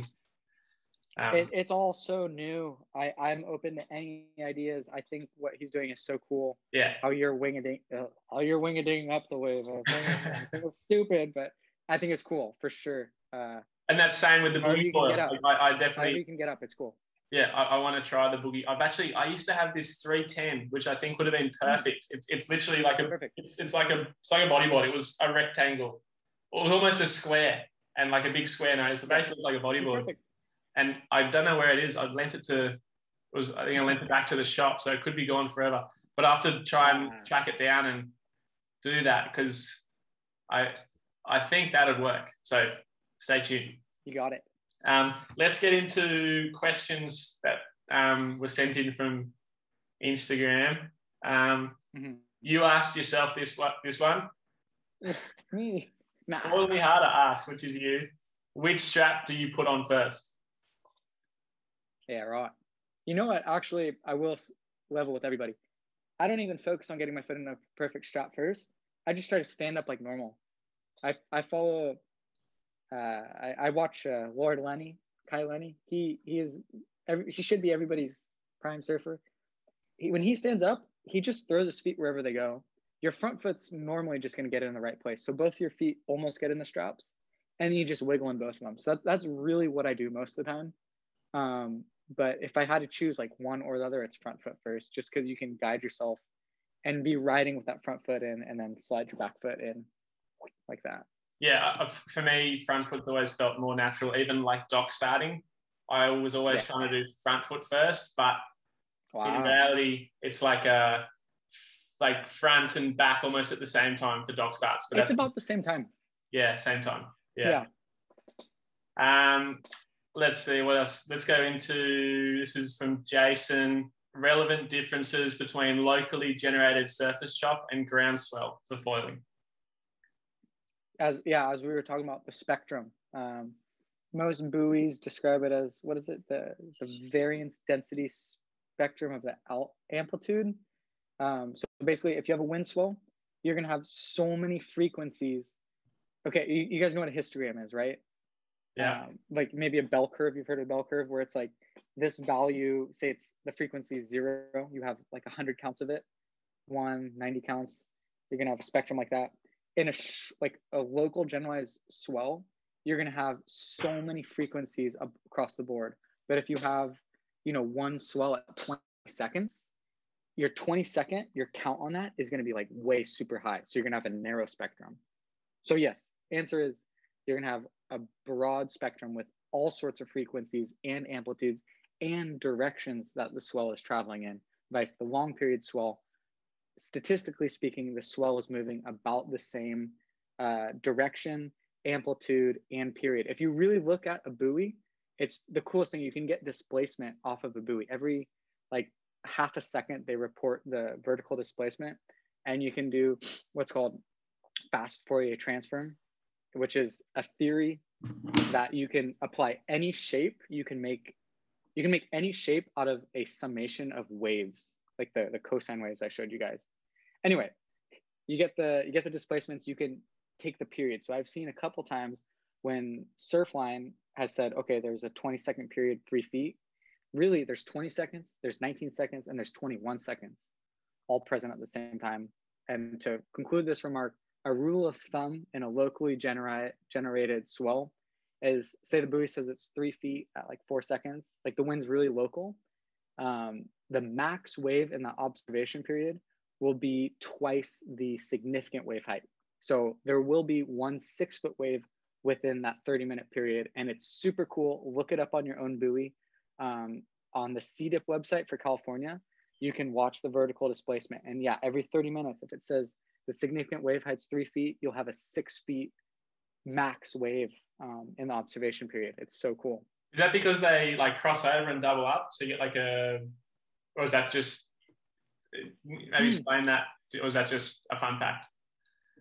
Good question. I mean, it started off as a fun fact. Again, it's just, there's an infinite amount of waves in the ocean. And when the swell is fresh, there's so many frequencies present. And they're determining the significant wave height statistically. So they're taking every observation. Oh, wow, this gets complicated. But basically, like, it's not even like they subtract crest and trough. They count up crossings through the 0 line. Mm-hmm. And then they take the top 1/3 of those waves and then they average them.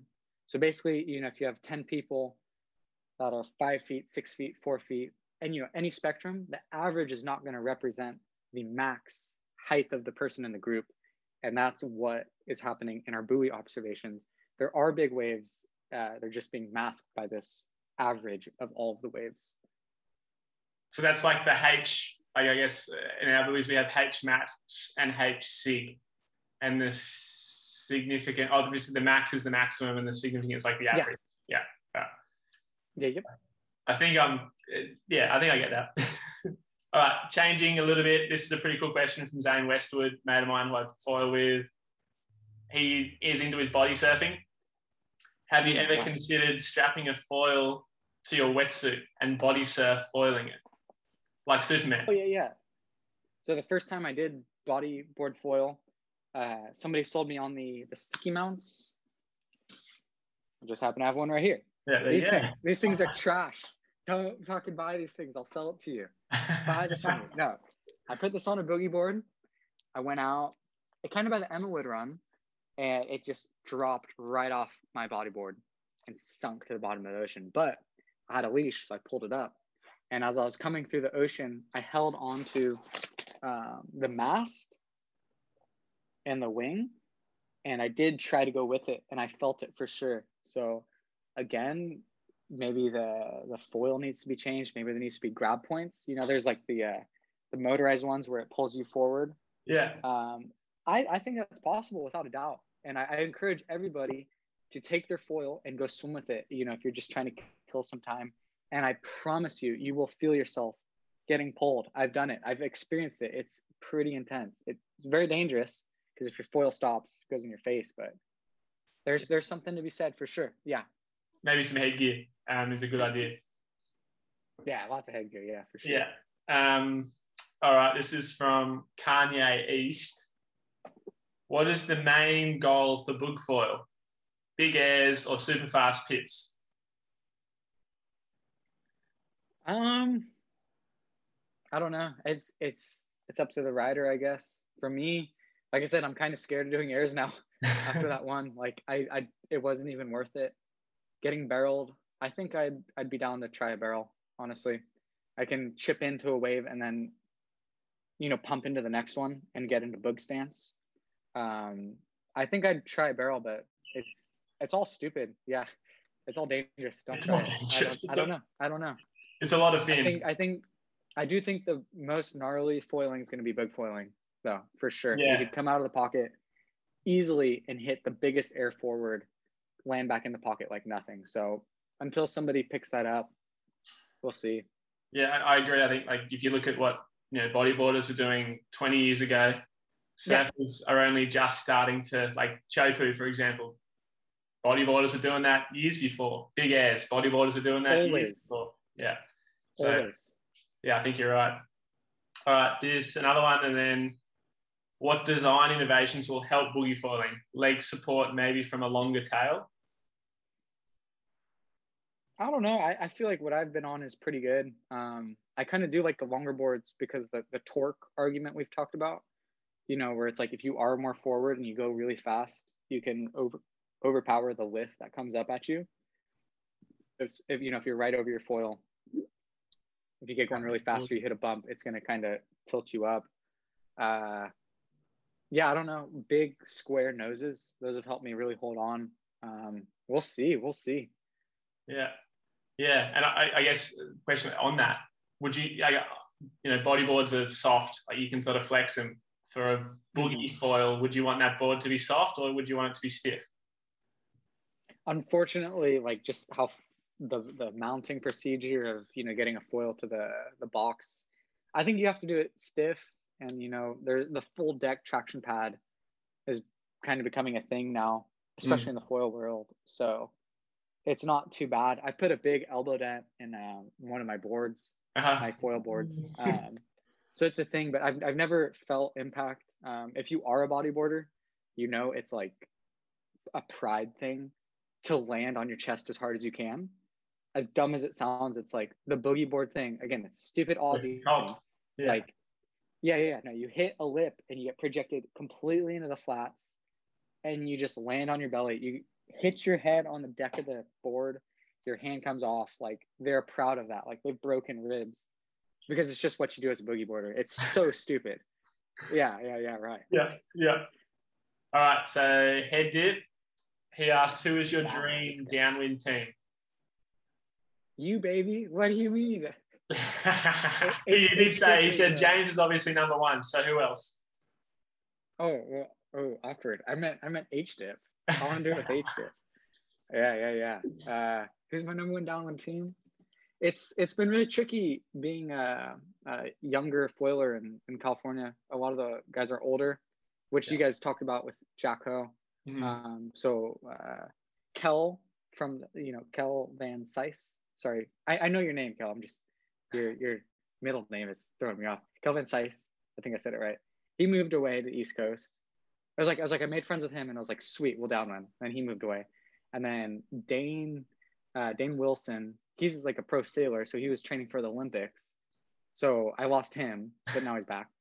And then Cole Kawana is, just south of me, and he comes and goes. I think he's mostly back. So the ideal team now is, me, Dane, and Cole. And we send the 100-mile downwinder off the coast of Southern California, which has world-class downwind conditions. And I invite every single downwind foiler in the world to come try, where we have 10 feet at 8 seconds.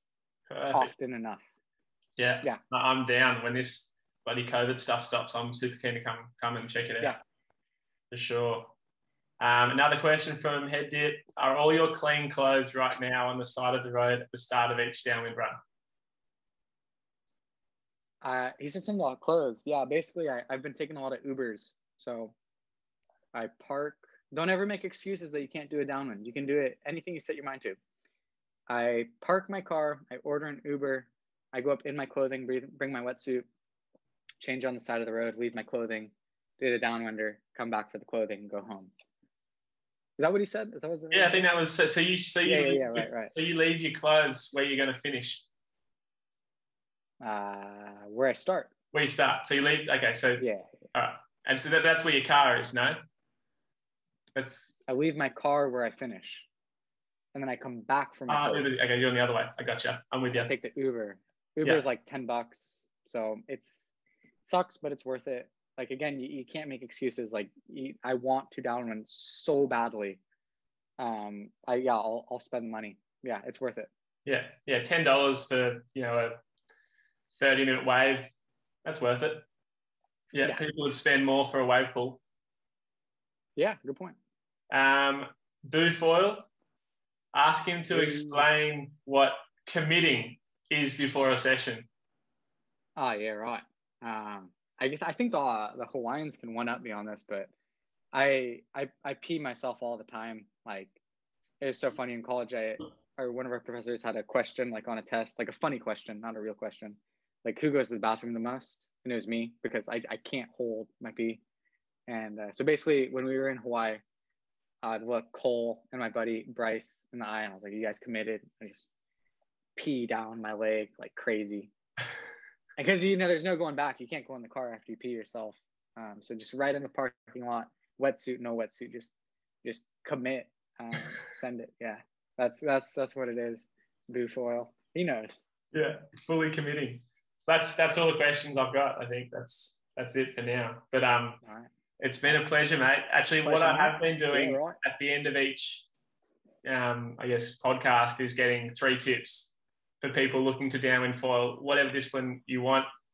3 tips on whatever you want it to be. Just 3 tips for downwind foiling. Yeah, I guess I'd like more time to think about that, but off the top of my head, you got to want it. Like, seriously, like I can't explain to you how bad I've wanted the downwind foil, how much time I've spent just suffering. You got to want it. That is the most important one. I didn't even have to think about that. The type of bump you're looking for is, like we said, the steep one, but with a downhill right after it. Doesn't matter what craft you're on. That is the easiest way to get up. If you have a steep one and then a downhill after it. And the third tip is, you have no idea how doable your coastline is until you try it. And that Wainimi run, right where I live, I had no idea that was a thing. It was just a shore runner. And, I lived there for like 3 years before I foiled. And it's just every single day it goes 12 to 15 knots. And it was right in front of me the whole entire time. I didn't even consider it. And then one day I was like, we'll see what happens. So wherever you live, just try it. See what happens. Park your car and go for it. Those are my 3 tips. Good ones. You can do it. Good 3 tips. Yeah, right. Straight off the... Thank you. Got you off guard too. Nice.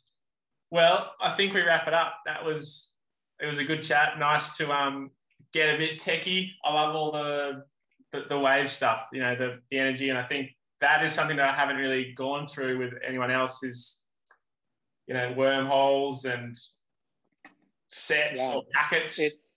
It's all documented. It's real stuff. People have been studying this since I think the 1800s. A guy named Stokes was studying it in World War II. Walter Monk, he's the godfather of swell forecasting because in California we get these swells in the summertime, long period swells. Where do they come from? They had no idea swells came from south of the equator. And then going on in the future, I think it's all Nordic people in the North Sea, Norway and stuff. Like all the books I'm reading now, they're leading, as far as I can tell, by reading these books, they're just killing it. And that's where, I don't know if he was a guest on your show, but where he crossed the channel or whatever. And Casper Steinfeld. Yeah, there's all windmills. All those windmills. Yeah.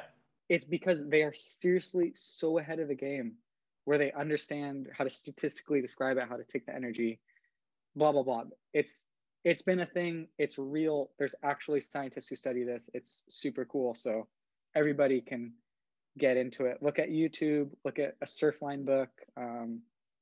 Could you give us maybe you can comment, or you can, if you got a list on the top of your head, a reading list for people who want to get into it, because I'm interested. Yeah, they're like the most basic one would be from Surfline, and it's titled just type in like Surfline like California forecasting book or something like that, and the first 40 pages or whatever go through the most important information you could ever know about swell and weather. Like everything you could put into 40 pages, Sean Collins did an incredible job. On top of that, if you know like a decent amount of math, you don't even really need to know calculus.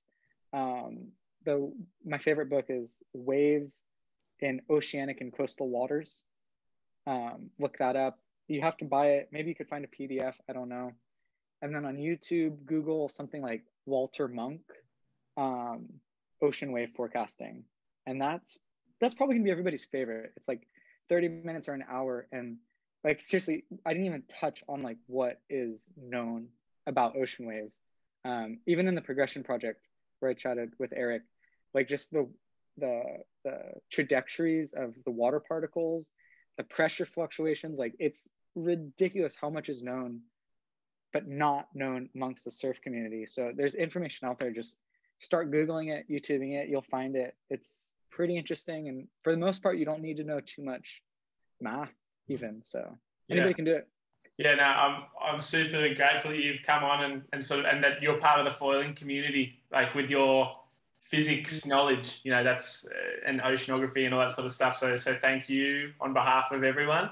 I'm sure a lot of people are going to enjoy this chat. And excited to have to get you on again. If I can hope you have fucking briskins with me next time, mate. I'm gonna have to make it. Maybe I'll be over there with you having one. Are you even from Australia? I'm about Australian, obviously. It's almost 12 o'clock, so I could almost crack one, but yeah, come on, man. All right, thanks for coming on, Matt. Okay, if I could get out of here. Okay, bye. Adios.